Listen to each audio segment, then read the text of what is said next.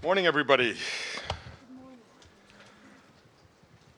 My name is Peter Schechter, and I'm the director of the Adrian Arsh Latin America Center. And on behalf of all of us at the center, I want to thank you for joining us today for the launch of our China Latin America initiative and our report titled China's Evolving Relationship with Latin America, Can It Be a Win-Win? Let me just say, first of all, that I am particularly delighted that our founder, Adrian Arsh, is here with us.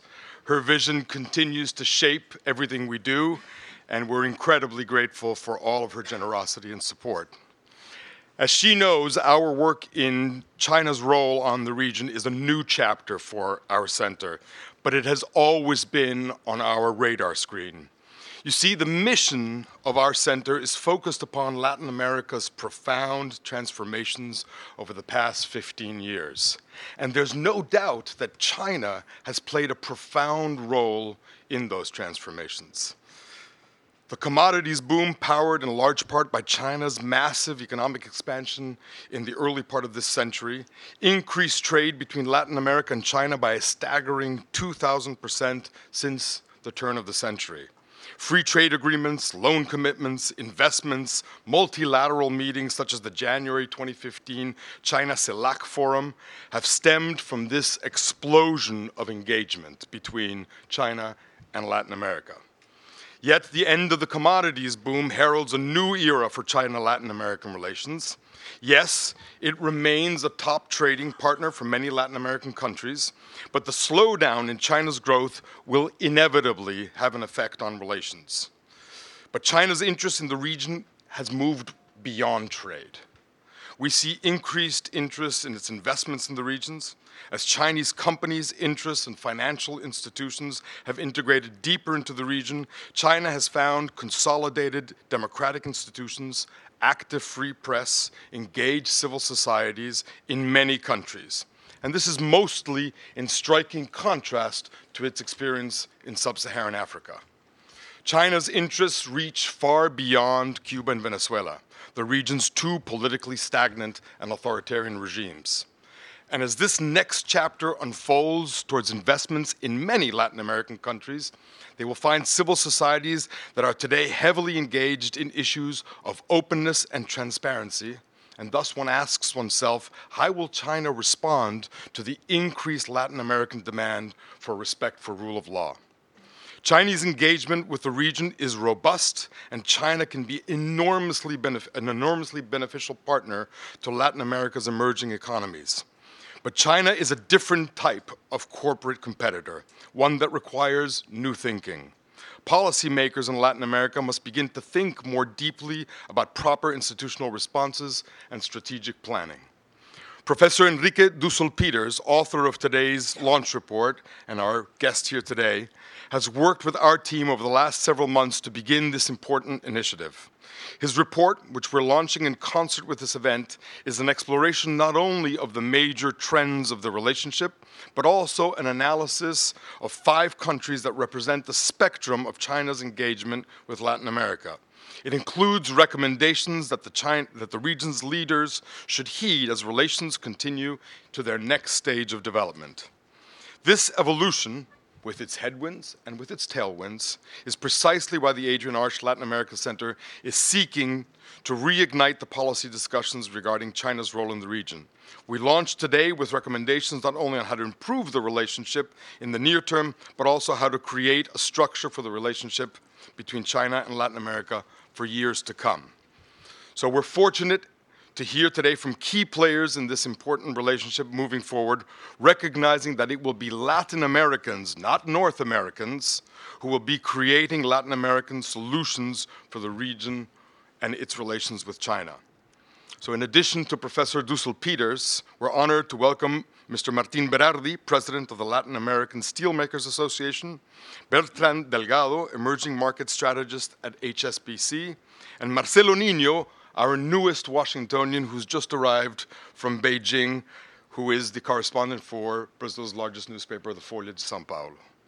We're also fortunate that Kurt Campbell, Chairman and CEO of the Asia Group and former U.S. Assistant Secretary of State for East Asian and Pacific Affairs, will join us for closing remarks. His insight into the U.S. pivot towards Asia in the Obama administration will be an invaluable perspective ahead of President Xi Jinping's visit to Washington later this month. With that, it's my pleasure to welcome our panelists and the moderator, and to thank all of our staff, and particularly Thomas Corrigan, for having done all this great work to bring this together. So I give you Jason Marzak, the Deputy Director of our center, and my colleague, who will captain the rest of this event today.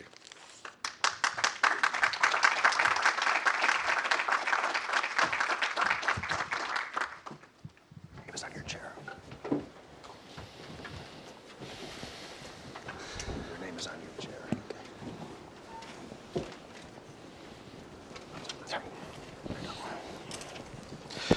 Thanks, Peter. Good morning again, everyone. As Peter said, the state visit of President Xi in just over a week is one of the more anticipated visits in recent times, and that's a hard act to follow, considering that the Pope is coming here next week. So, but it's incredibly anticipated, and a lot of issues are going to be on the agenda.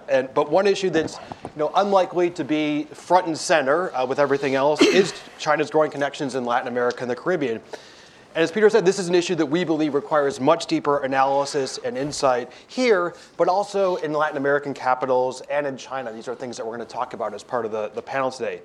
There's a lot of misunderstanding or lack of information on how this relationship is evolving. And we're fortunate to say that our panel today brings together some of the top experts and practitioners who are deeply involved in discerning the implications and future of the relationship. And the Adrienne Arsht Latin America Center, for those of you who have been to our events and been following us over the last 2 years, we believe that new voices must be brought into policy discussions. And so we're thrilled to have an all-star panel with perspectives that aren't those that you're going to typically hear around Washington. You have the full bios, but Peter briefly mentioned, but I'm going to formally introduce here. To my left is Martin Berardi. Martin is the president of a regional organization called ARACERO, the Latin America Steel Association. He may be Argentine, but his expertise extends far beyond that, having lived in Mexico and Venezuela, probably among many countries, Martin, I would assume. To Martin's left is Bertrand Delgado. Bertrand is a strategist in the Global Emerging Markets Research Department at HSBC for the last 4+ years. But he has a robust career overall identifying and analyzing global macroeconomic trends affecting emerging markets globally, but with a particular focus on Latin America. To Bertrand's left is Marcelo Nino. Marcelo is now the Washington correspondent of Folha de Sao Paulo, the Brazil's largest daily newspaper. Marcelo has spent now, how long in Washington? 2 months. 2 months in Washington, and has learned actually that to get here in the morning is actually better to walk or bike than to drive. So he's learned Washington very quickly in 2 months. And until recently, he was a newspaper's correspondent in Beijing, having spent the last 2.5 years in Beijing. So he really brings a great perspective. And finally, to Marcelo's left is Enrique Dussel-Peters, who has many roles in life, but I'm going to use your newest title first, which is an Atlantic Council author. He is also one of the top Latin America experts on China. And as I've learned working with him over the last few months, if a black belt in China, a Latin America insight could be awarded, you'd probably be one of the first people to get it, Enrique. He is a professor at the Graduate School of Economics at the National Autonomous University of Mexico, where he's also the coordinator of the Center of Chinese-Mexico Studies. I'm going to conduct this panel in a Davos-style format, which means as much conversation between the panelists and as little presentation as possible. We're going to leave questions at the end for the audience to start thinking about your questions. And for people watching via webcast, you can tweet your questions to @ACLATAM, and you can also tweet about the event using the hashtag #ACChinaLatAm.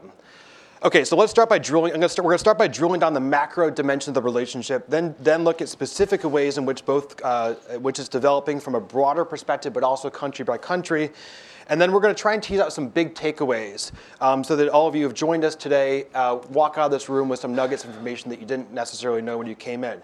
I think I just want to point out as well that there's a lot, when you talk about China and Latin America, one of the first things that people think about are security. Now, our report that we're launching today and this panel is not talking about the security implications of China and Latin America. There's a lot of insight, a lot of analysis on that. We're going to leave that to the others who have focused on that in depth. We're focusing much more on the trade, investment, and the implications of that. So, Enrique, starting off with you. First, congratulations. You have a pass on giving a short answer to the first question, but not too big of a pass, as I'd like you to consolidate a 24-page report into a few minutes of an overall presentation of it. But broadly, the report looks at specific case studies of Argentina, Brazil, Cuba, Mexico, and Venezuela, each with very different histories and investment and trade relationships.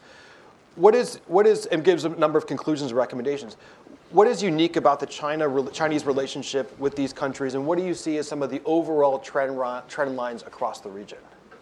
Right. Well, again, good morning, and thank you very much to the Atlantic Council for this important innovation and initiative. No? I think it is really relevant to go through the document. I invite you to see the details in the 5 country case studies, to see some of the particularities and characteristics in each of the countries and overall strategy from China regarding Latin America. And I would highlight, again, the proposals and policy suggestions in the document in terms of the requirement and the need of a regional development agenda, of an upgrading policy from both sides regarding particular products in trade, for example, such as soya, minerals, etc., that are relevant for Cuba, for Venezuela, the case of oil, etc. No? I would, to give a general answer again, I would highlight that one of the interesting results of this document is that there is a general cautionary suggestion for the future, no?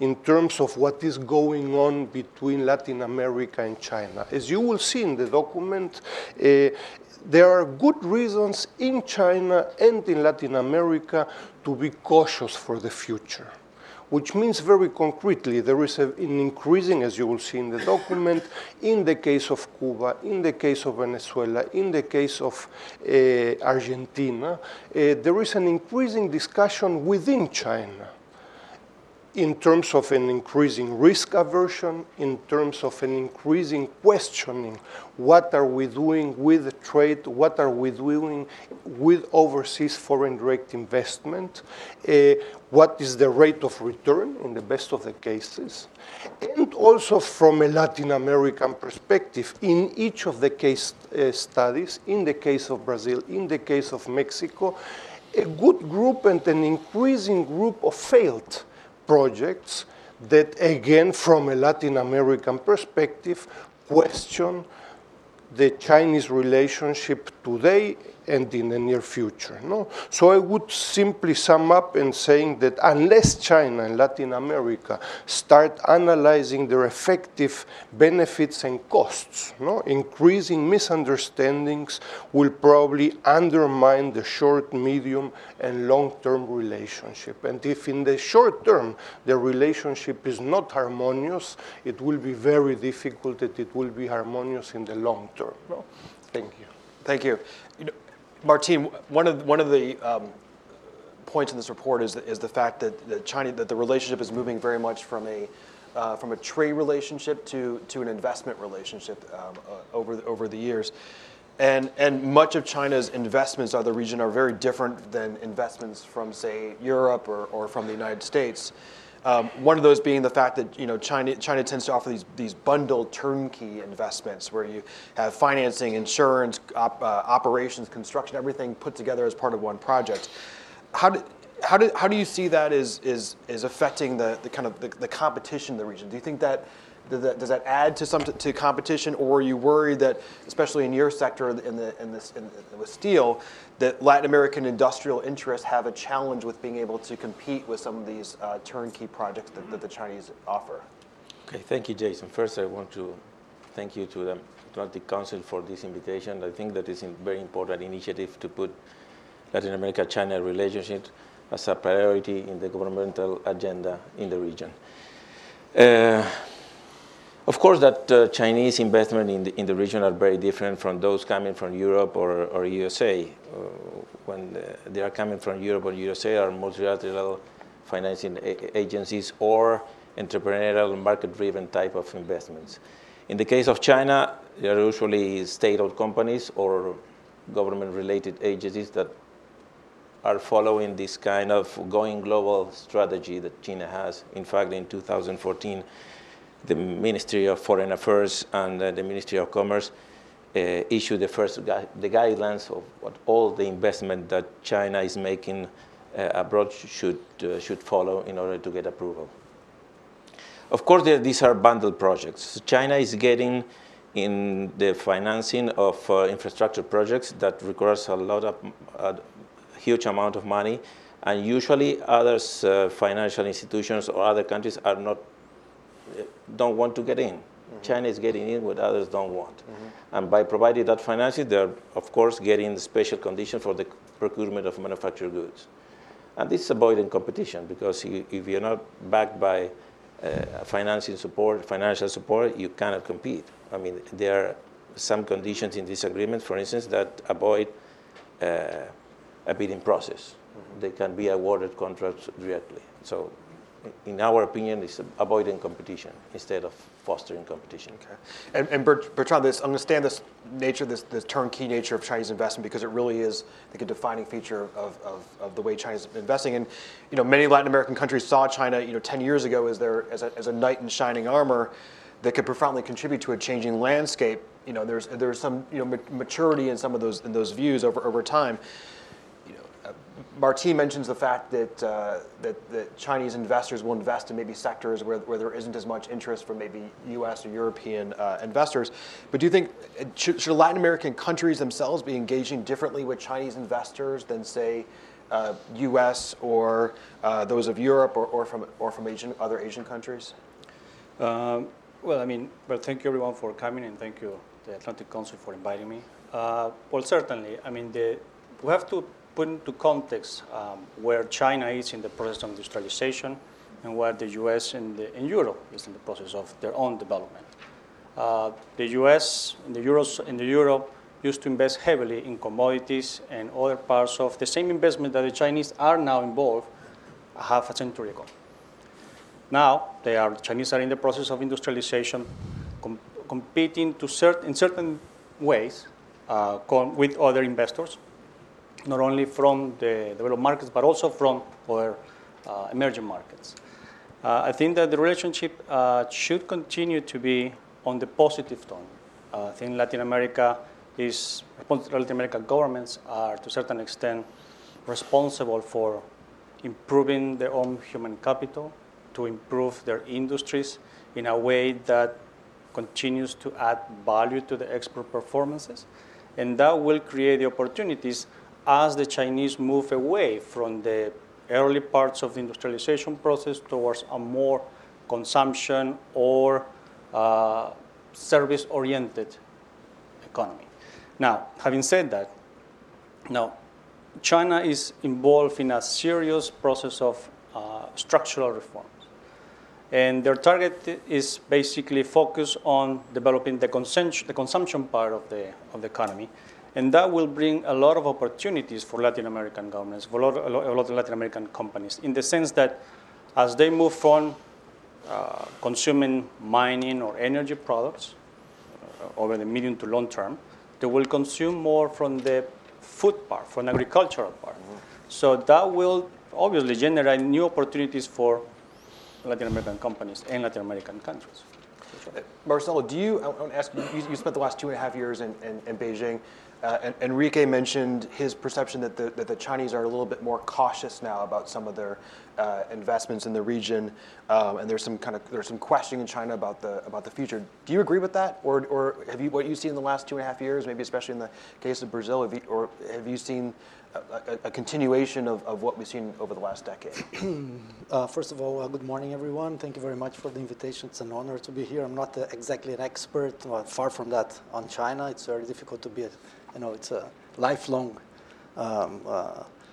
thing to be a China expert. But I have this experience. It was very intense to be in China for the last 2.5 years. And I don't agree. I think that, of course, they are cautious, like they are cautious in everything, but I think that they see, let's see, for example, the crisis in Brazil as an opportunity, to have to make good investments there. And what I've been seeing the last 2 years is that like you yourself wrote in the report, they are not packing their bags to get away from Latin America. I think that now there is all these problems in China and these uncertainties in China about the slowdown, and they have to these structural reforms.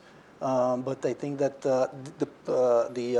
the export of investment is part of these structural reforms, and they have overcapacity and they have a lot of capital, and I think this is going to continue this interest in Latin America. Yeah. And so, how did you see over your 2.5 years? How did you see Latin America portrayed in China? Is there? Well, I think it for sure. For me, I had the privilege to be in China for the first time in 1985.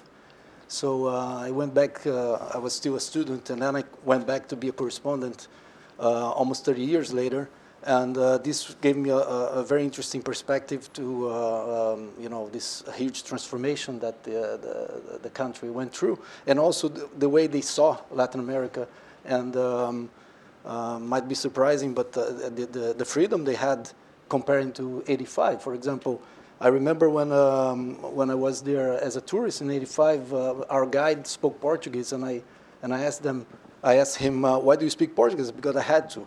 Because they told me I had to learn Portuguese, and now there's hundreds, if not thousands, of students learning Portuguese and Spanish and the languages of Latin America because it's interesting. It's the market. It's not the government anymore. It's the market telling them that it's interesting. So the interest in and I don't remember how many. Of these kind of panels I participated in China in 2.5 years about exactly this subject, Latin America and China. And I don't remember how many in Brazil. There are not so many about this, So I think that the knowledge being produced there and the discussions being produced and being held in China about this subject, at least in Brazil, it's not happening so much, Yeah. And a good example is that there are 6 or maybe less than six, now there are 5 Latin American correspondents in China, and 4 of them are from Cuba. Wow. So, wow. Yeah. Yeah. Enrique, I want to jump back to you. One of the, and you can feel free to now disagree with Marcel and disagreeing with you, but I also one of the things that you mentioned in the report I want to go to is the nature of the flows between China and Latin America. The numbers can really change depending on if you're asking somebody from a Latin American capital, maybe one of the 5 countries in the report, or somebody from China about what those trade flows actually look like. But one of the stats you put out there in the report, I just want to highlight for because is that medium and high technology exports to China from Latin America, about 5% of Latin American exports to China, but about 60% of what Latin America imports from China is medium and high technology goods. And so those numbers really, I see Martin shaking his head a little bit. Those numbers really can depend on the source. If I was thinking of high technology, all kind of manufactured goods, I would say. Yeah. All kind of gadgets are coming from China. Yeah, no. So can you, Enrique, elaborate a little bit on how you're seeing these flows changing and what the implications of these flows are for Latin American firms? Right. Look, regarding this discussion with Marcelo, we would probably agree or not, I don't know. What I'm trying to highlight is that in the last 10 years and until last year with the fall of the prices of raw materials, growth in trade and investments, the picture was absolutely rosy. A spectacular growth for the next 50 years, to put it very extreme. And what I'm simply highlighting is that this is, from my perspective, relatively new, that based on the experience of China in Libya, but also in other countries, you have increasingly voices in China that are asking themselves, what are we doing? Do we have any kind of regulations for foreign direct investments? What are the main policies? How are we monitoring and evaluating this? What are we doing in a group of countries? What will happen if we have a new government in particular countries? Who is going to guarantee this, etc.? I'm not speaking of a retreat or that there will be a negative growth rate, but that there is a discussion that at least 3 years ago I have not seen on Latin America, on particular countries. And regarding the nature of flows, again, the issue of statistics is very substantial. When we take the case of Mexico, trade between Mexico and China, differences are of 300%. So China says it exports to Mexico $20 billion. Mexico says it imports from China $60 billion.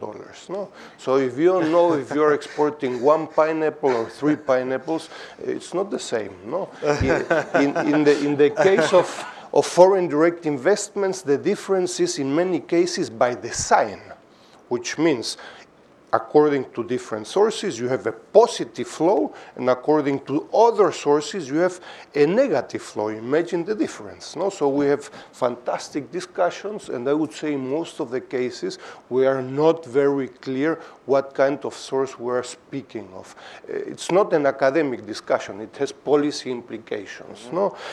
But I would say that in general, there is a consensus regarding Latin America and China, that again, Latin America is, there has been, as a matter of fact, a downgrading process of Latin American exports to China, which means in some cases, Latin America has been able to add value and technology to some products in minerals and soybeans, among others. And in the last 5 years, this has been going down. And the proposal in the document is, this is a problem. If Raúl Prebisch would be alive, he would study this case with a lot of detail. And the issue of a development agenda, the first country that would understand that this is a problem is China. China has been, in the last 30 years, developing an upgrading process and a developing agenda. Yeah, Martina, I want to jump to you on this. The downgrading process that we've seen. The Latin American Steel Association published an open letter to in multiple countries about titled "Subsidized Steel from China is Threatening the Jobs of Thousands of Latin Americans. We make a call on our governments to act urgently to ensure fair competition." I'll let you talk more about it, but obviously, you have you see the real ramifications from the steel industry of this downgrading process. What are you seeing across the region? This letter came out in 6 different countries of how this downgrading is affecting your particular industry. Our industry is under, I would say, a severe attack from Chinese imports. Let me share with you some statistics that are astonishing. For instance, this year, the export of direct steel from China to Latin America will reach up to 9 million tons. That is about 13% of regional consumption. That is a lot. Yeah. And it's a growth of 70% in the last 2 years compared to 2013 figures. In our value chain, for instance, in 2014, $80 billion of products manufactured with intense use of steel were imported from China to Latin America. So, I mean, the impact is very important. And the situation is, getting worse. Why? Because first, there is a huge overcapacity production of steel in China, almost 425 million tons of excess capacity in China. That is 4 times the U.S. consumption, just to figure out this number. In the last 15 years, China has invested or added 900 million tons of capacity, steel production capacity, investing more than $1,000 billion in a non-market-driven economy. And so exports are growing. Domestic consumption in China is going down. Mm-hmm. It fell by 4% in the last 2 years. That is adding to the export flow more than 30 million tons. So I think that China is our number one problem in the region. That's why we sent this letter to the government calling for their attention to address this issue. Yeah.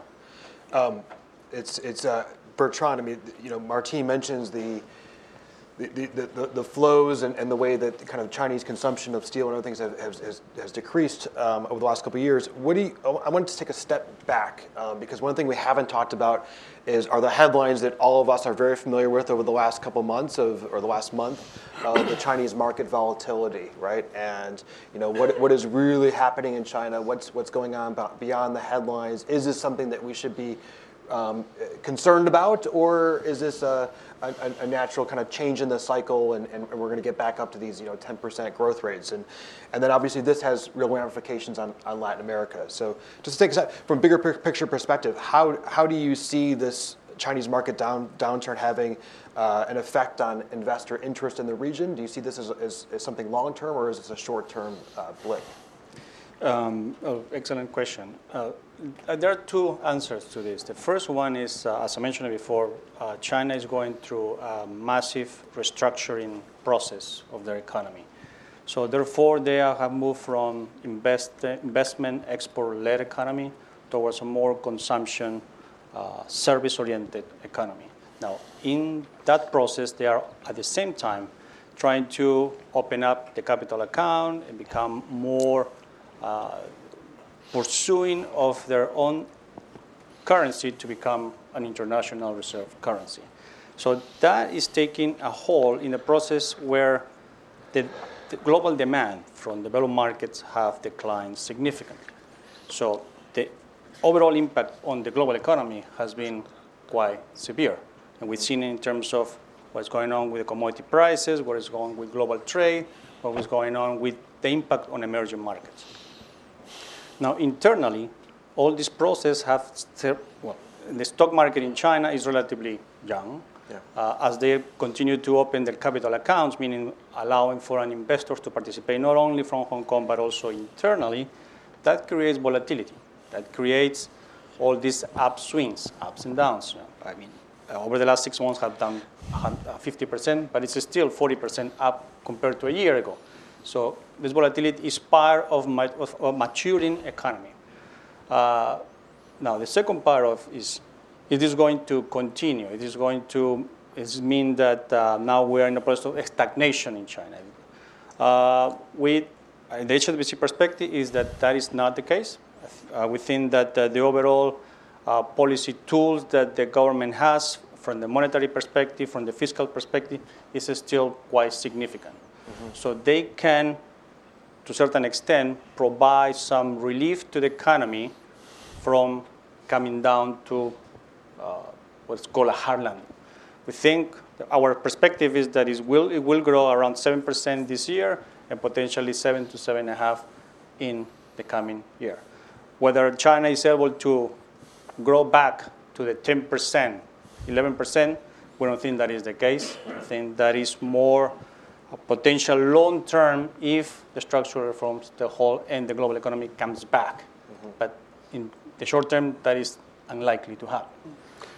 So what do you see insofar as Chinese flows to Latin America specifically in the future? The main channel is obviously commodity prices, and that has affected the terms of trade of most of Latin America since they are commodity exporters.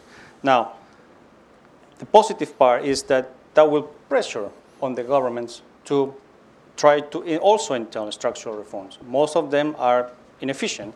I would say Peru, Chile, the last time that they went through a process of structural reforms was 20 years ago. Mexico just come with structural reforms over the last 2 years. But still, Latin America should continue to evaluate and reevaluate their strategy for the long-term economic growth. If they own their own future, I think that the process of improving the human capital, improving their competitiveness is key. Now, obviously, our economies depend from the global cycle, but in this case, it is a great opportunity for Latin America governments and enterprises to come with ideas to become more productive and go ahead and do structural reforms that are extremely needed in many cases. Bertrand, it's like you're setting up Enrique for one of the 5 conclusions and the recommendations in the report, because one of the recommendations, Enrique, is specifically that Latin American governments, private sector need to come together for some type of kind of broader agenda toward China, right? That that doesn't exist right now, right? There isn't, maybe it's the business sector might talk to each other in one country, or the policymakers might have some notion, but there really isn't some type of concerted strategy toward China. Can you elaborate a little bit more on that recommendation you have in the report? Yes, it's very surprising again how China's presence has increased all over. No? We have discussed here a lot the issue of trade, investment, financing, but it's not only in this regard, also regarding educational exchange, Confucius Institutes developing, cultural exchange, etc. So the presence is increasing very substantially all over, but it is impressive to see how weak the institutions in Latin America are vis-a-vis China. When you go to Mexico, you go to Brazil, you go to Argentina, there are very few specialized institutions regarding China, no? On a daily basis, not only when a delegation from China comes and then, what did we say 6 months ago, no? And who remembers, no? That is very usual, but in general, it's amazing to see how weak Latin American institutions are regarding China. And I would tell you that in general, I don't know of a single country in Latin America today who has a clear strategy in the short, medium, and long term vis-a-vis China. That is true. Contrary to China. China in the last 10 years has been very clear, imposing in the first white book in 2008, I would say, and secondly, also in this CELAC meeting at the ministerial level in 2015, in January of this year, China is very clear what it expects from Latin America. China says in 10 years, we want to double trade flows. We want to triple investments in Latin America. We are going to grant 6,000 MAs to Latin America. And so it's very clear what China wants from Latin America. The region and at the bilateral level, again, it's surprising how little internal and domestic work has been done, no? All over. Yeah. Marcelo, I'll put the Brazilian on the spot here. Do you agree with that? Do you think that Brazil has not really a clear strategy toward China? Yes, I totally agree. I think I mentioned to you, and it's not, it's easy to blame the governments, but it's not only the governments. Like you said, what's needed, it's a strategy, and this word is, should be comprehensive to scholars and to universities and also to the private sector and the government. And this is lacking in Brazil and in Latin America, I think. And I often ask diplomats and businessmen, business people who are interested in China, what's the strategy of Brazil towards China? And then I stopped using the word strategy and I went straight to the point. What does Brazil want from China? And then I stopped doing this question, and then I said, what does Brazil doesn't want from China? Because it's very difficult to get an answer. I don't know if there is an answer, and in China there are answers for that. And so of course they have the advantage in the relation. Not only that, others too. Of course. Martina, I'll put you on the spot here. So if you could think of a strategy or some type of policy mechanisms that government and corporate leaders can come together to do to prevent deindustrialization, but at the same time not cut Latin America off from what's become a leading trade partner, What would be your suggestion? First, we need, a common view in the region of what means China for Latin America. We are lacking of that, and country by country, we don't have even an idea what to do in the long term with China. We have to study more which are the effects of this kind of influence in the area. I think that another issue that we have to talk about is China presence in Latin America is eroding the integration of the region because it's substituting intra-zone trade. For instance, some numbers. Argentina is importing more manufactured goods from China than from Brazil, and having Mercosur in place. Yeah. Brazil and Argentina could not sell any more manufactured goods to Chile, Peru, and Ecuador. It's impossible. It's flooded by Chinese products. Mexico is losing share in the U.S., selling auto parts, for instance.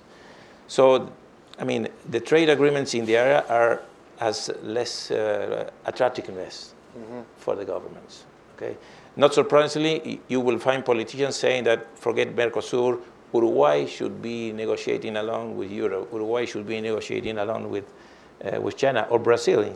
Politicians, I heard all politicians in Brazil saying, congressmen in Brazil saying, forget about Argentina, we have to go alone. That's not good for Argentina. In the long term, I think that in order to have a more stable economy in the region, we need to foster regional integration. That is very important. Yeah, Marcelo, have you seen certain steps that Latin American governments have taken, especially from your time in Beijing, to try to ensure some more transparent dealings with China?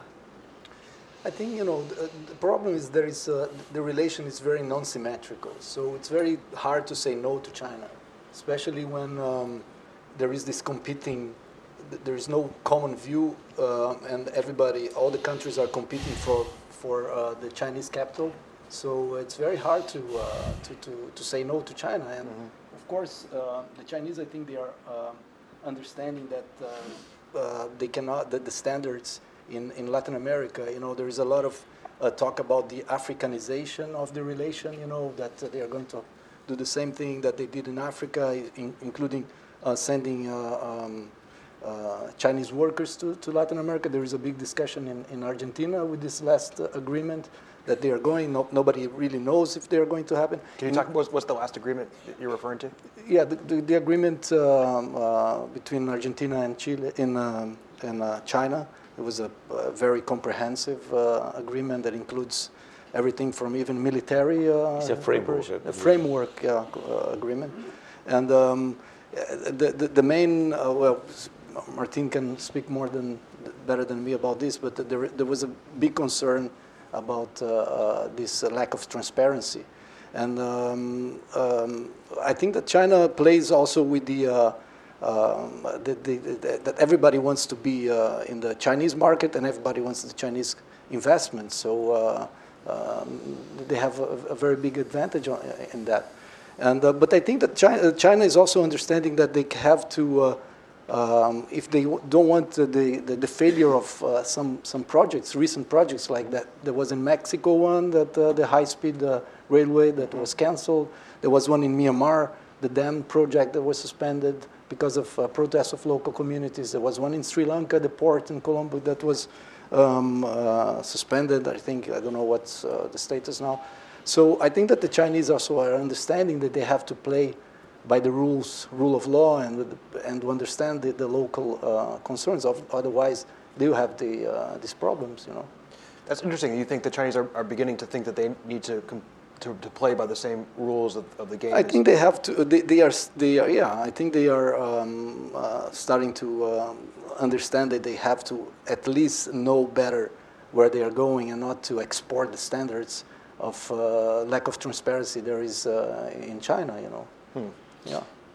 Bertrand, I want to ask you about more about investment flows and what that means for U.S. and European firms to compete. But before that, I want to ask you, Enrique, is that what you're seeing as well? Are you seeing the greater transparency and greater respect for the rule of law, or are you seeing on the flip side that Chinese investments are maybe detracting from the many gains that have been seen in institutions across Latin America over the last decade, insofar as institution building and rule of law?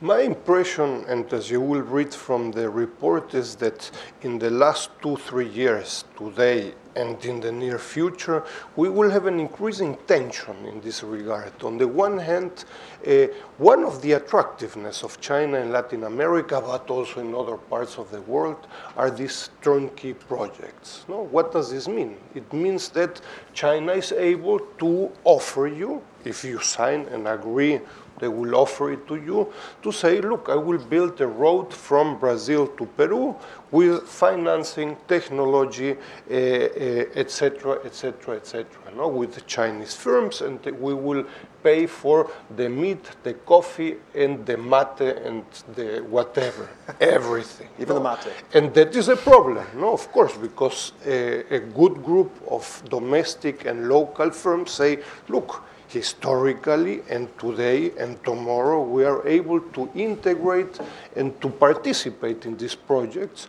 If you sign and agree with initial agreements, of course, they will exclude a lot of firms. No? And I think the first one who would understand that in some cases this is not legal, in other cases this is not ethical, the first one would be the Chinese. No? If you would have a Japanese firm in China saying, look, we want to build a road from Chengdu to Shenzhen, and this is going to be all Japanese, even the rice, I can tell you what the reaction will be. It will not be very positive. So this is the attractiveness. And on the other hand, I would say there is an increasing social, political pressure in China and in Latin America to be a bit more transparent, to go beyond the G2G relationship, etc. No? So there is a tension there, no? Because these packages, these turnkey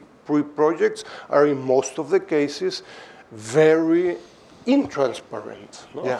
And I want to ask a question? Sure. Yeah. I'm going to go. Yeah, don't you think that there is this fear that there is not going to be a transparent deals, like, for example, this interoceanic project, railway between Peru and Brazil? You know, this is a project that will encounter a lot of problems, you know, with environment and local communities and all of this. But on the other hand, there is a huge need for infrastructure in Latin America.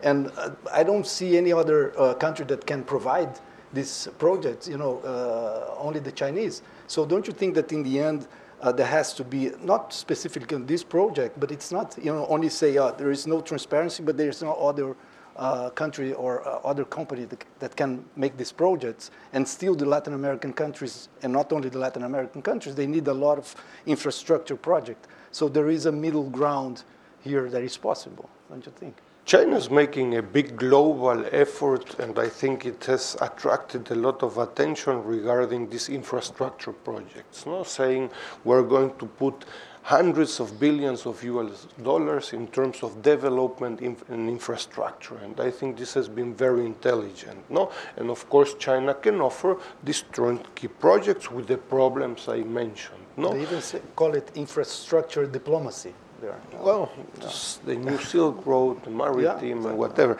But so this is a real need, not only in Latin America, but also in other places. The problem is, again, I would say that as Chinese turnkey projects have developed within China, there is no need for this transparency. And so China is also learning beyond China. No? And it depends a lot on the counterparts, which is Argentina, Brazil, Mexico, Jamaica, whatever, Guatemala, how they react. If they sign an agreement where from the screw to the financing, everything is going to come from China, China is going to say, look, here is your signature. No? It was your government 10 years ago, but here is your signature. Yeah. So there is a big responsibility in our countries, and China is learning also. Yeah. And Bertrand, what does that mean? What does this different nature of investment mean for the ability of U.S. and European firms to be able to compete with their Chinese counterparts? I mean, is Enrique and Marcelo are discussing this there's this real transparency tension, which you don't have with U.S. and European firms. How do you compete in this environment? Well, the nature of the investment is relatively different. I mentioned it before. The nature of the Eurozone or U.S. investments in Latin America are not focused on commodities. They are not focused on infrastructure necessarily. They are focused on financing and market-oriented investments. So that is a different game. How you do it. And as I at the beginning of the conversation, I mentioned it that the process of development in China is completely different to what the Eurozone and the U.S. is. So they are, as the U.S. and the Eurozone try to secure sources of commodities and logistics in Latin America 50 to 100 years ago, now the Chinese are also doing the same. Now, the difference obviously is what kind of outlook do you see in terms of Chinese investments? Chinese is, as I mentioned, is going through a process of restructure, right?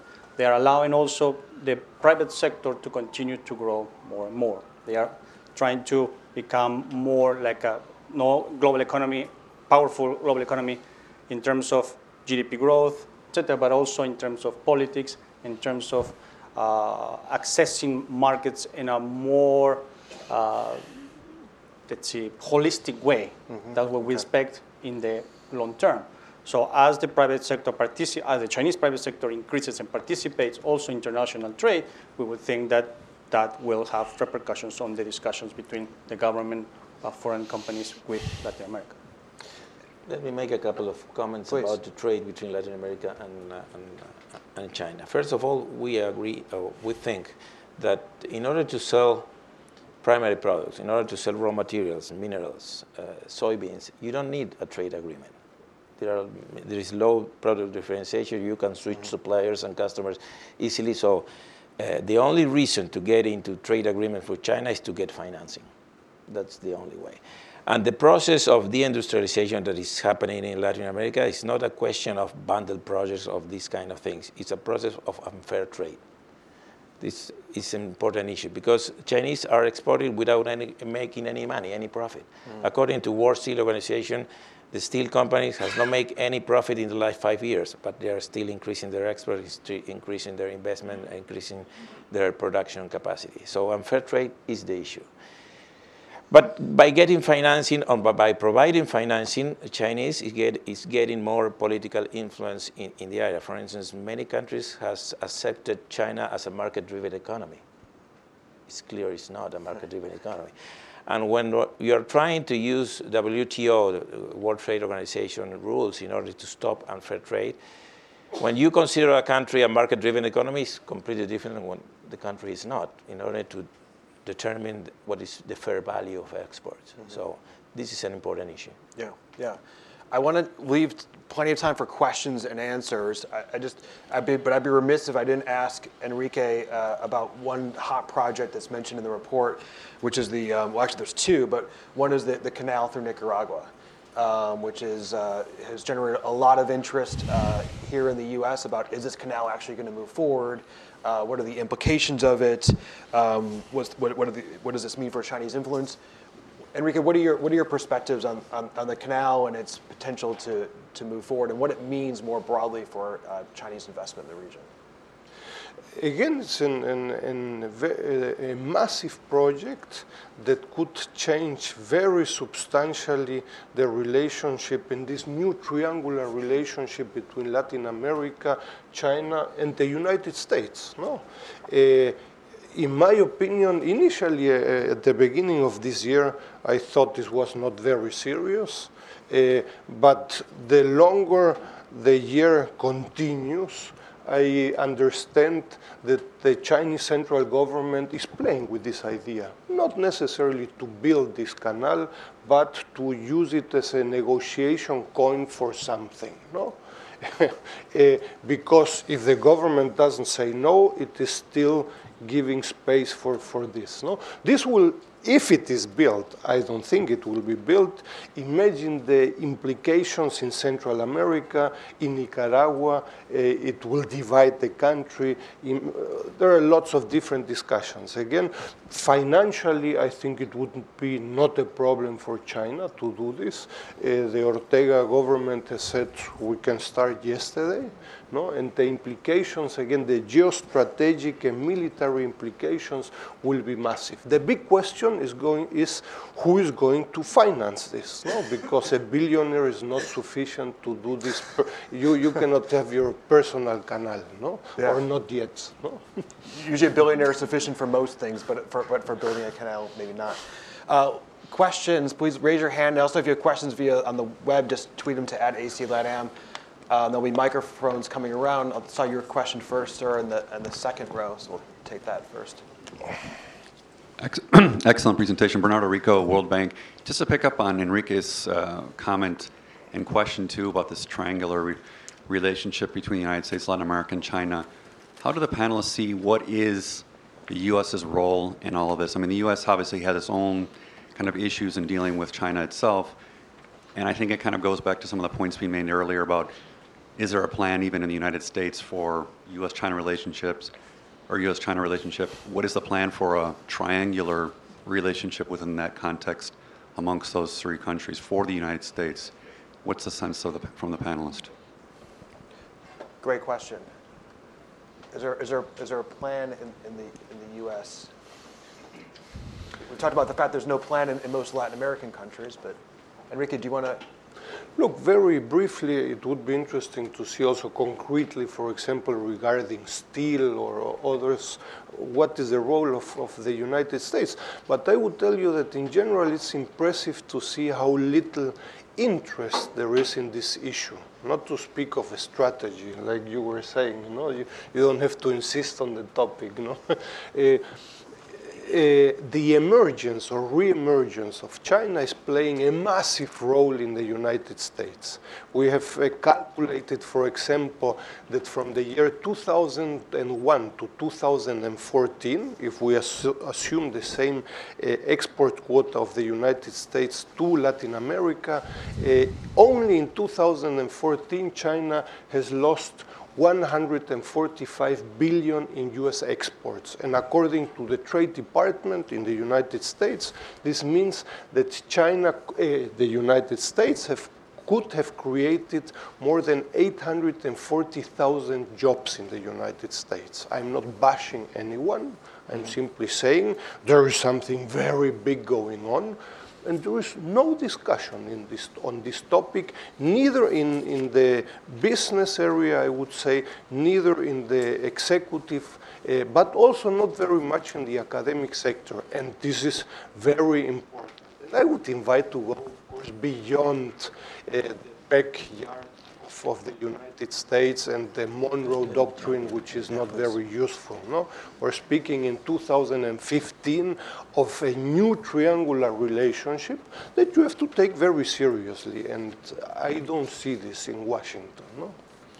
But vis-a-vis trade, I read some reaction from the U.S. government. I read that they have recently enacted what they call the leveling the playing field, asking the government entities to fully apply WTO rules in order to counteract unfair trade from China. Great point. Sir, in the second one, we'll take two questions, both in the second row. If you could identify yourself first, please. Jose Miguel Pulido with Mitsui & Co. Thank you very much. This question is directed primarily to Marcelo. When you said that Chinese entities are looking at Brazil's crisis as an opportunity for new business opportunities, what sort of industries are they targeting, and what aspects of the crisis make it favorable for Chinese companies? Thank you. And we'll take the other question, the same row. Roberto, right there. Yeah. My name is Gonzalo Paz. I am a researcher at Georgetown University. I would like just a very brief comment on the political economy of this relationship. Now we're seeing the political effects of the relationship being really very important in the region. It's a structural feature We cannot imagine the last period of the current government in Argentina without the intervention of China supporting the reserves in the central bank of Argentina, for example. So we are beginning to see the political effects of this relationship.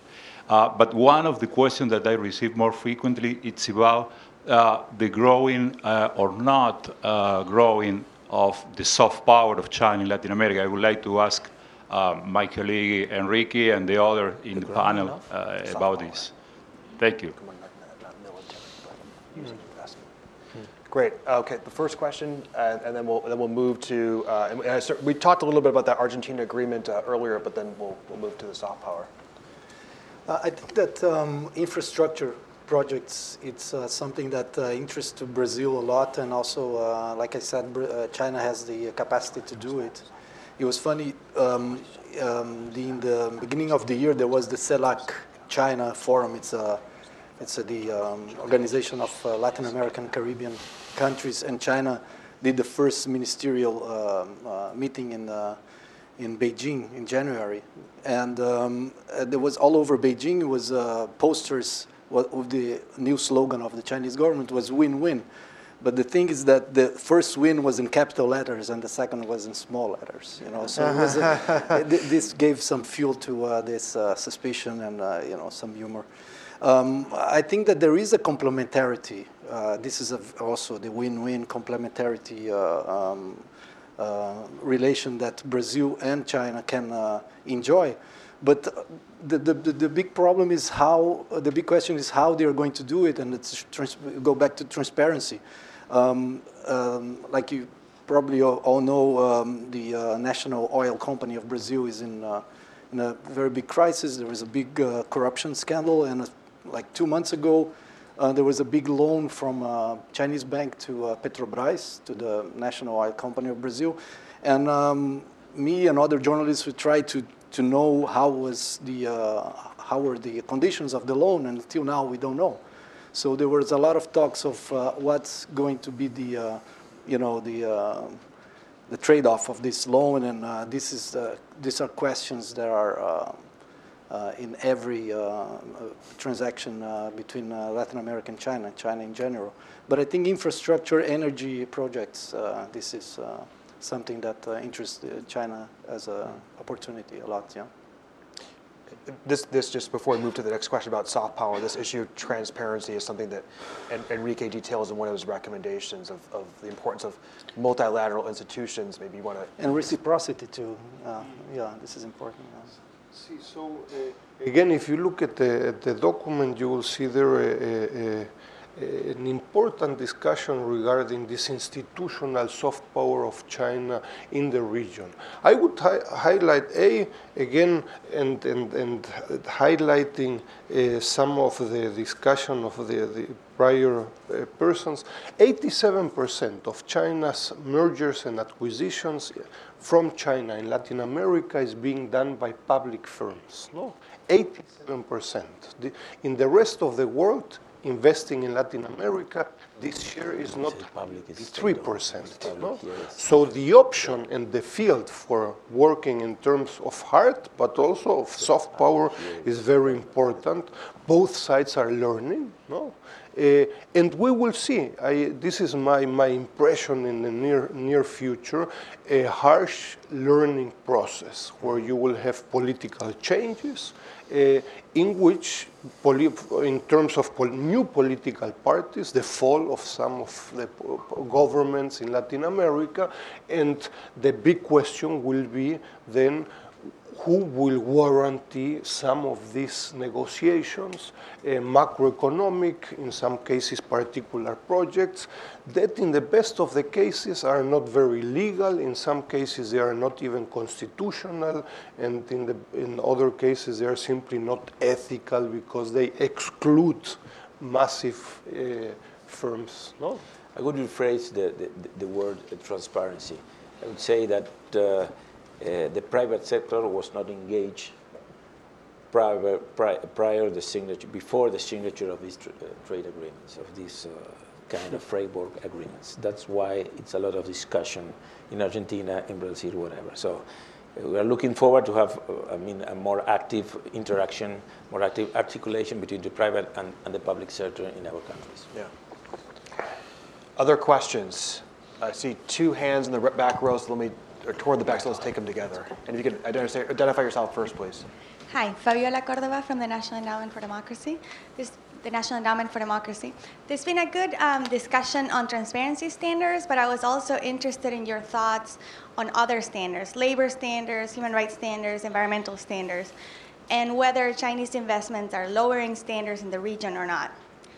Also, on a second part of the question, whether you feel that China or Chinese companies are sensitive to local community pressures or not, because in a lot of countries, I'm thinking Venezuela, Ecuador, even Nicaragua, the governments themselves are not very sensitive to local pressures. So are they advocating before Chinese companies an option or not worth it?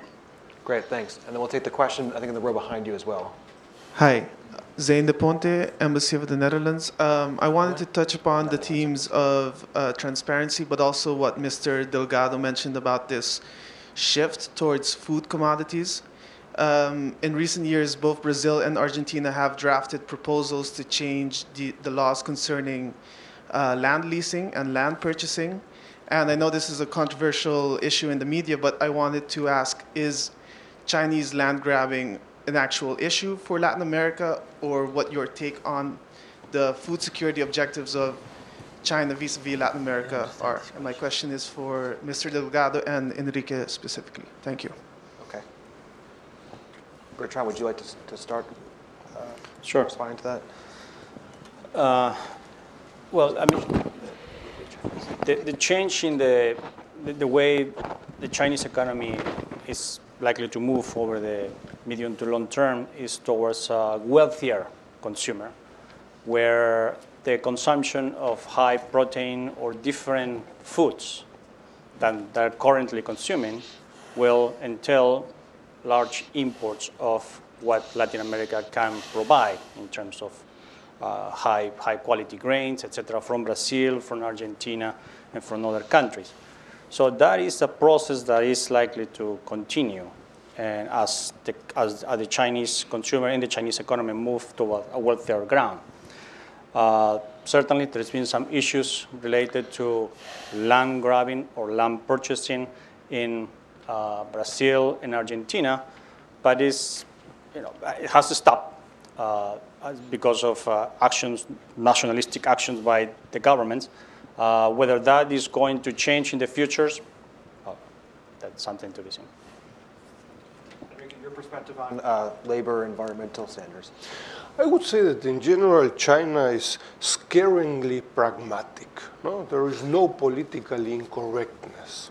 So in terms of environment, in terms of labor standards, the issues are discussed locally, regionally, with the respective counterparts. So in Argentina, they do one thing. In Tokyo, where they have Lenovo has research and development centers, they comply with the highest standards regarding labor and whatever. And in other parts, they don't. No? So it's scaringly, again, pragmatic on these issues, and also regarding land grabbing. If there is a possibility of leasing, buying, renting a land, and Argentina or Paraguay or Brazil does so, they will participate. No? Other countries would not dare to think about that. No? If a Brazilian would like to buy a square meter in Argentina, the idea would not come up. No? But in other cases, this is for real. No? So the pragmatism is very scary, and also in a positive term. No? If you see investments, for example, recently in Peru, in Chinalco, no? In the mining sector, I think there has been a very positive learning process if you compare this investment with prior Chinese investment in Peru in the same sector. No? Okay. Just want to add something and agree with you with something you said before. It's not only the Chinese; they are going to do what they can do, and that's why also we need strong governments and strong institutions in Latin America to say no. I think that I kind of disagreed with you when you compare the situation in Libya, and they're more cautious when because Brazil, for example, and most of the countries in Latin America, they are much more institutionally strong, especially Brazil, even with the political crisis. There is I don't think there is any doubts that the institutions are strong, even with the crisis in the presidency. But so I think that it's the role of the governments to keep their environmental and labor standards. In Brazil, there is even some people say it's too much of the labor and environmental standards. There are many projects that were stopped because of environmental legislations and labor legislations that people say, no, it's too much and it's stopping the development of the country. So I don't think that it's only, to blame the Chinese. We have to do our homework and do, the governments have to do what they have to do. Absolutely, we should react. For instance, in environmental issues, for instance, in the steel industry, in World Steel Association, every country, every region is reporting, for instance, CO2 emissions every year and energy consumption every year, setting new goals. Because we have the common view that we have to work in the environment. We share the planet, but it's not the case with China. China is not reporting anything. And the oil production capacity in China does not comply with the minimum environmental standards that are not acceptable, not only in Europe and US, not only in Latin America, I would say. Yeah, and so I mean, one of the keys is to ensure that the strength of the institutions that we've seen in Latin America over the last decade or so is not only maintained, but it gets even stronger. And how do you ensure that the increase in Chinese investments doesn't detract from that? I think that's what we're all saying. We have time for one more question, and I saw your hand first, or in the third row, and then we'll move on to our closing keynote remarks. I'm Kent Eaton at the Woodrow Wilson Center, professor at UC Santa Cruz. And I wonder if any of you see any meaningful differences between the way left governments in Latin America have responded to China and right governments or non-left governments. So this very important point you're developing about the strength of institutions is one way to think about variation across Latin America and whether or not there's a differentiated response to China. Do you see any kind of ideological left-right difference? So China's brought capital to Latin America, but it's also for the left governments given Latin America some leverage vis-a-vis the United States, right? And so do you see any kind of ideological pattern here in terms of left versus non-left governments in Latin America in their response to China? I wouldn't say that this is related to different political views. I think that it's more related with the financial point of view. I mean, the lack of financing in some countries is what given China an enormous room of opportunity to get influence in the region. So then the political speech explain why, but I mean the main reason is financing, I'd say. As you mentioned in Argentina or the project financing in Brazil, I mean that's the main reason. That's why the governments in Latin America want to have a relationship with China. It's not trade agreements to sell primary products. It's financing. And I think on that note, I agree that the main ideology is financing, but I also think that the left-wing governments are more they have more sympathy to China. In Brazil is the case. They have more sympathy than the others, but. Having said that, the previous government, before the left government, they also were very interested in China, in finance and investments from China. But I would, say, in case of Brazil, and there is more sympathy because of being left-wing government, I think. Yeah. Last comment? I think there are important differences, no? China is trading with all the countries in the region, with diplomatic relationships or not. We've been working on Guatemala or Paraguay, etc., and Nicaragua without diplomatic ties, and China is massively trade, exports and imports. If you do not have a good political relationship, or you don't have a diplomatic relationship, China will barely invest in your country. Why? Because China does not the public sector does not guarantee investments. There are no investment treaties. So at the micro level, a firm, a public or a private firm, will have difficulties investing in your country, and it's at your own risk. And it's not, I would say, surprising that based on a good political relationship, China is massively financing in Venezuela and in Cuba.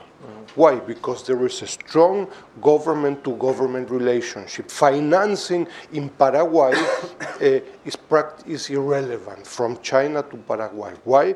Because the G2G government and the diplomatic relationship does not exist. So there are important differences. No? Well, we could probably continue this discussion for another couple hours, but I would encourage you, since we don't have that time, to read the report. One of the things in the report is it mentions that over 450 agreements have been signed since 1999 between China and Venezuela. So going back to your point about ideology. But please join me in thanking again Enrique, Marcelo, Bertrand, and Martin for an excellent discussion.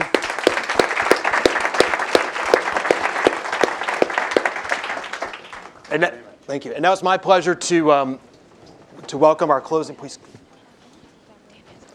Our closing keynote speaker,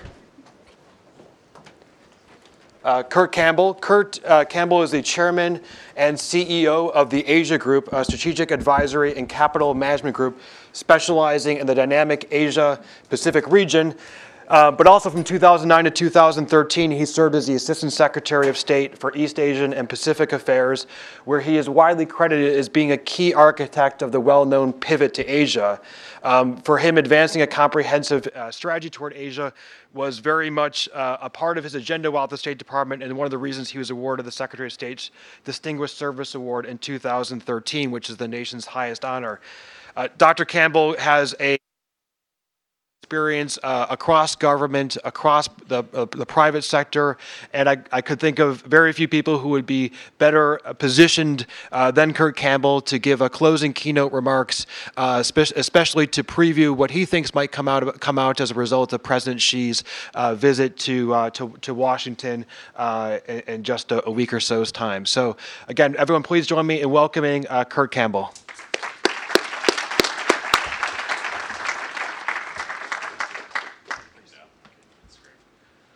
Thank you very much. I had the great pleasure to listen to the previous panel and just very good, incisive remarks about China's role in our hemisphere and the important work that they're doing across Latin and South America. I want to compliment very much the Atlantic Council for the work that they've been doing just across the board. Fred has done a terrific job, and it's just a pleasure to be here today. And I must say a word of thanks to my colleague Capricia, who is very persuasive. We have a kids event today at school, and I am kind of going into the demerit category by missing it, but saying no to Capricia was even harder. So I'm here and very pleased to be here. So thank you very much. So let me just set the stage for you a little bit about what to expect when President Xi arrives in Washington in a little over a week, right? So one of my jobs when I was Assistant Secretary of State is when senior Chinese leaders come to the United States, they often visit and go take a look around. President Xi, before he was president of China, he was the vice president of China and came to the United States as a guest of Vice President Biden. So as a consequence, I had a chance to go around with him as he visited places that he'd visited before as a younger person. He is one of those Chinese leaders that had the benefit of studying in the United States as a younger person. He was a student in Iowa. We had a chance to go visit the family that he lived with, and he also visited a lot of different cities. So he's a Chinese leader who actually has quite a bit of experience in the United States. He rarely speaks in the English, but he understands it fairly well. During that period, as I spent time with him and observed him, I don't think I've ever met a Chinese leader that was more difficult to really read. He was extraordinarily cautious at that period. And that's not an accident or particularly surprising. As you're waiting to ascend to the highest position in China, you're trying to do everything to make sure that no one really knows the direction that you're going to go. So the interesting thing about China, ladies and gentlemen, is that for the last 30 years, they have actually put in place institutions to ensure that collective leadership. And that means a group of people together using the bureaucracy, using the institutions of government will make decisions together, right? And this is an attempt to avoid periods in the past when the cult of individual or certain personalities played an absolutely dominant role in China. And so the interesting thing about President Xi is that he came to power with the very strong support of basically all the factions in China, and particularly the strong support of Jiang Zemin and the so-called Shanghai group, or clique as it's often called, right? So he comes to power with a very established mechanism for policy and for taking decisions. So let's jump ahead. It's been about a little over 2.5 years. We're now in a situation today in which virtually every single decision in China is taken by one man, taken by Xi Jinping. In the past, when we were preparing for a summit, we would use the institutions of government, the State Council, Ministry of Foreign Affairs, the Ministry of Finance, and there would be an enormous amount of preparation in advance. And we had a very good idea what to expect when we would sit down across the table from Chinese interlocutors. Today, I find when I visit Beijing and I meet with senior Chinese officials, oftentimes they're talking to me to try to learn more about what I know about his own leadership, because so much is cloistered within the leadership compound around Xi Jinping. And so what have we seen since he's come to power? What's interesting about him? Well, first of all, as we all know publicly, he has suggested that he wants to put China through an absolutely wrenching reform effort, which will essentially take China from a state-led model of economic performance to one in which consumers and the market drive innovation and a market economy. Now, there's a lot of debate in the economic community about how far along he is in that reform. I would be one of those people that would say he's only barely begun, and already the wrenching challenges are being experienced in the market and in other developments. And so what we've seen in the last 2 months are the most significant drop in the Chinese stock market, lots of anxiety about macroeconomic policy, but probably the most important development is that China has a number of tools that they've always used when they face these kinds of economic problems, right? They've basically stoked the pump with macroeconomic incentives and used state spending to basically try to resurrect growth. But what they are finding is that those tools are no longer working, right? So President Xi comes to the United States in a period of unprecedented anxiety about where China is headed economically. But not only has he done this, he has basically proceeded to augur in and preside over the most significant anti-corruption effort in modern Chinese history. So everyone is anxious, literally everyone. Senior political figures, senior business leaders. I just came from a business meeting earlier today, and I was explaining to these American, titans of industry that many Chinese business leaders now every month have to sit down in a session with their colleagues and members of the party and explain in self-critical mode all the things that they didn't do well in the preceding month. You can imagine how much American business leaders would like that, right? But that's what is going on in China right now. There are thousands of current cases against senior officials for allegations of corruption, probably tens of thousands of arrests. And so there is an enormous amount of anxiety across the board in China about issues associated with corruption and the like. Now, there is a debate. Some think that this is an attempt to send a very clear message that that kind of dirty dealing will not be accepted. Others think that there is an interesting coincidence between this campaign and President Xi's political enemies, right? And so the people that have been gone after have been those that potentially pose a risk to him. What's interesting is that many of the key players that supported him in his attempt to achieve power, particularly former President Jiang Zemin, probably the most powerful man in China until quite recently, is now very much at odds with him. So lots of anxiety among senior leaders.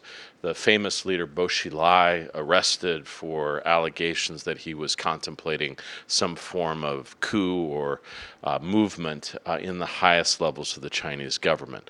So what we have is a situation today where Xi is at the pinnacle of power. He is a very powerful leader, but he is an exposed leader because he is trying to do a lot of things simultaneously. He's created a lot of enemies, and he is also trying to do some things in China that have not been done in the modern age. To the extent that we know very much about public polling in China, it suggests that he enjoys public sentiment support of between 70 and 80%. It would be the envy of any political leader in the West. However, it is also the case that he is departing with respect to his international behavior from some of the maxims that were followed by previous leaders. Most previous Chinese leaders have been very careful, chosen not to take steps that could rile relations with European friends or with the United States.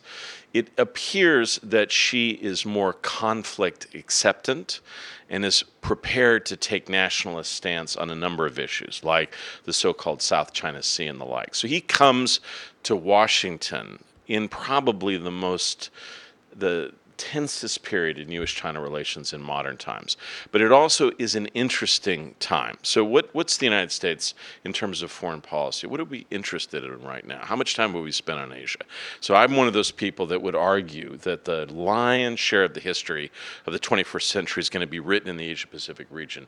But you would not know it from our strategic calendar, right? We're spending an enormous amount of time on Iran or Syria or Russia. These are all critically important issues, but I don't think we fully recognize how dominant the opportunities and challenges that are going to be presented by Asia. We talked about it in the earlier panel. Largest rising accumulation of wealth in modern history. The largest middle classes in history. Tremendous, innovations in cuisine, in style, in culture. I mean, just to give you an example, Asia is now, by an order of magnitude, there are more plastic surgeries across Asia than any place on the planet. And that's not just China, it's South Korea, Japan, and the like. Incredible music trends and the like. So this is really a hotbed of dynamism. But Xi comes at a period in which the tensions in the U.S.-China relations are quite acute. And he has, rather than previous leaders tried in advance of these summits to take steps to smooth the waters, he's done some things that I would have argued with him are not in his best strategic interests. He sent some ships to patrol offshore, naval ships offshore of Alaska. That, for Americans, kind of triggers Cold War-like thinking, right? And during this May Day parade, kind of military exhibit that was done earlier in the month in Beijing, he brought a series of a whole group of leaders from Latin America, Asia, Africa, and elsewhere to pay tribute and to pay homage. But in addition, they sat and watched as these modern weapons were displayed in front of them. And one of those systems is basically designed to take out an American aircraft carrier. Now, I would just say, generally speaking, if you look back at the last 40 years, these are the best 40 years in China's history, by far. A great accumulation of wealth, political stability. Most of that is a result of the hard work and determination of the Chinese people, to which they have to be complimented. But let's also be clear that the United States has played a significant role by keeping peace and stability, by being an enormously positive partner of China, by keeping our markets open, which is the largest recipient of what China has produced. We have played a significant role in China's arrival on the global stage. And now China, as all great powers do, as they arrive, want to rewrite some of those rules. So some of the things that she has done, which I think is more about stirring nationalism, have not gone over well in Washington. And probably the most significant issue is the issue associated with cybersecurity, right? So in the last several months, there have been very public allegations, we can't really confirm or deny them, in which China apparently has hacked into every aspect of every detail of Capricia Marshall's life and my life. Anyone who's ever worked in the US government, they know everything about, right? Those issues might fall into the traditional domain of just spying. Everyone does that. The bigger problem are efforts to gain secrets that can be used for commercial gain in a way that is really undermining certain aspects of global commerce. And so just yesterday, a very senior Chinese team led by the head of state security in the Politburo just left the United States after a 5-day sort of whirlwind interaction around cybersecurity. So we'll see if the President and President Xi are able to agree on rules of the road, how to improve behavior in this arena. It will be very tough. Second, I think many of you may have heard of this area called the South China Sea. It's this large expanse of water that is essentially shared by a number of countries in Southeast Asia and China. Well, China has a view on its ownership or its status in the South China Sea that is generally viewed to be inconsistent with the international law of the sea. But as a result, they've taken steps to fortify and build military installations on these islands. For the United States, if you trace back in our history, what are the things that animate us as a nation? Perhaps the most important, the first use of military power of the United States, the Barbary Coast pirates. What was the issue that we were concerned by? Steps that would undermine freedom of navigation and the safety and security of commerce on the high seas. Now, yes, these islands are difficult, but the real issue for the United States in the South China Sea is that through these waterways, about 50% by value and tonnage of global commerce passes through every year. And that's either energy from the Middle East or produce and production from China and other countries that are going to Northeast Asia or to the United States. I think China views this area a little bit as a Chinese lake. For us, these international waterways, and we will need to take steps, persistent, consistent steps to indicate that we are determined to maintain that issue. And so what you're going to have is a tension, and you will see it playing out in some of the discussions between the president and President Xi as he comes to the United States.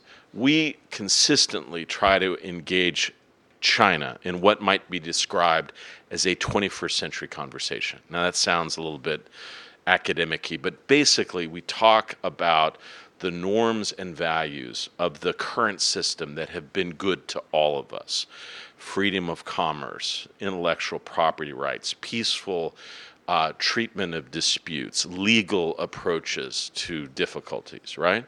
And we've tried to enlist China in working with us in sustaining and updating that system. Now, any of you who study hegemonic theory, have ever thought about it in graduate school or whatever, understands that the arriving state is often content to do something with the existing state, the United States, but they never are content with that. They always want to do something different and more. And we're seeing that with China's attempt to establish new financial institutions like the AIIB, and also to take other steps in Asia as a whole.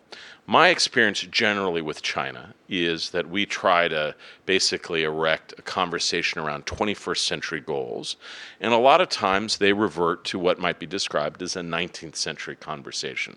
Despite, we heard a lot of discussion in the previous panel about win-win. It's probably the Chinese favorite phrase in every discussion. Here's a win-win. But I liked whoever it was who said big win and little win. My experience, and I love my very good friends, Chinese diplomats, it's a pretty zero-sum quality to some of that diplomacy, and you got to be tough and you've got to be firm and clear in your interests. What 19th century powers liked, including the United States, was spheres of influence. And China is often trying to make clear that these countries in their immediate backyard need to do things that are, shall we say, influenced by the will of Beijing. And I think there is some tension in that general approach. So we will have discussion about the South China Sea. And then there's a range of other areas in which the United States and China either work together or observe each other warily. We worked very well on Iran. North Korea, a little bit of a different story, although tensions between Pyongyang and Beijing are on the up. There are clearly issues that the United States and China have to take seriously and have to confront. I'd put at the top of that list climate change, and I'm hopeful that through the good work of John Podesta and others, we'll see fundamental progress along these lines in the next couple of months. But the challenges there are enormous. So the key for the presidents, and remember, President Xi has been really focused on the economic crisis. He didn't anticipate this. It's very hard. It puts him at somewhat of a disadvantage. Let me tell you that Chinese friends, when they enter any diplomatic situation, they love to say the ball is in your court, and they love to exert leverage, if at all possible. This is one of those circumstances that the United States has the rarest of commodities going into this meeting. We have leverage. The question is whether we will understand it and know how to use it to sustain our own interests and also the relationship with China. So he's going to arrive. The key is going to be how they basically put together a package of issues in which we can demonstrate that we are determined to work together for the 21st century. The challenge is that Asia Pacific is clearly big enough for the both of us, but we're a great power. They're an arriving power, so both of us have to adjust, and that adjustment process is going to be difficult. We have different systems, different ways of life. Chinese military capabilities are starting to rub against our own. The potential for inadvertence and accident is real. We have to work out more of the rules of the road. And then we have to find those areas that we cooperate together on, and we have to demonstrate that to our publics and show why we both believe that our relationship is central. Climate change, hopefully regional hotspots, working together on projects that support uplifting people in Latin America, the world at large, but then also be honest and clear-eyed about areas where we disagree and be very firm. My experience is that the most important ingredient in any successful negotiation with China is a strength and purpose on the U.S. side. And that's hard because you don't want to stray into confrontation, but China respects firmness. And oftentimes I'll tell business leaders or others who are just desperate to fall all over themselves that, in fact, that approach does not help you in interactions with Chinese friends who ultimately want to deal with a partner who is firm and resolute ultimately. And then lastly, I would just say, I think it's important for the United States and China to find areas where we can work together, that we can demonstrate to each other that we are prepared to work together, as difficult as it is. One of the interesting things that the United States and China share as great powers, different cultures, different civilizations, different approaches to governance, is that we both are deeply uncomfortable with interdependence, but that interdependence animates our daily lives, right? And learning how to appreciate and understand that will be critical. I work over the last couple of years in building institutions that develop deeper cultural ties between the United States and China. I work on a foundation that tries to send American students to China. The largest number of students in the United States today are from China, over 1 million. After an effort, we finally reached 100,000 over 4 years during the Obama administration. We're very proud of that. I believe sending Americans to study in China is the most important thing we can do. If we can entrust China with our most precious commodity, our children, that says something very powerful. It also prepares our children for 21st century realities. You have to watch for one thing, though. I have a bunch of young daughters at home. They all speak Chinese. And when they want to actually conspire, they conspire in Chinese. So Mom and Dad don't know what we're talking about, and it's quite a problem. So watch carefully. This is going to be a very intense meeting. President Xi is a hard man. He's going to test President Obama. President Obama has been doing a lot of different things over the course of the last couple of months. I hope and believe he will be up to it. But this summit will say an enormous amount about where this most important relationship is heading in the 21st century. Why don't I stop there? I'm happy to take any questions, or I don't know if I know the full scope of the program, if I'm done here or questions. So I'm done here, apparently. So no questions, just like China, no questions. I hope you enjoyed it. Thank you.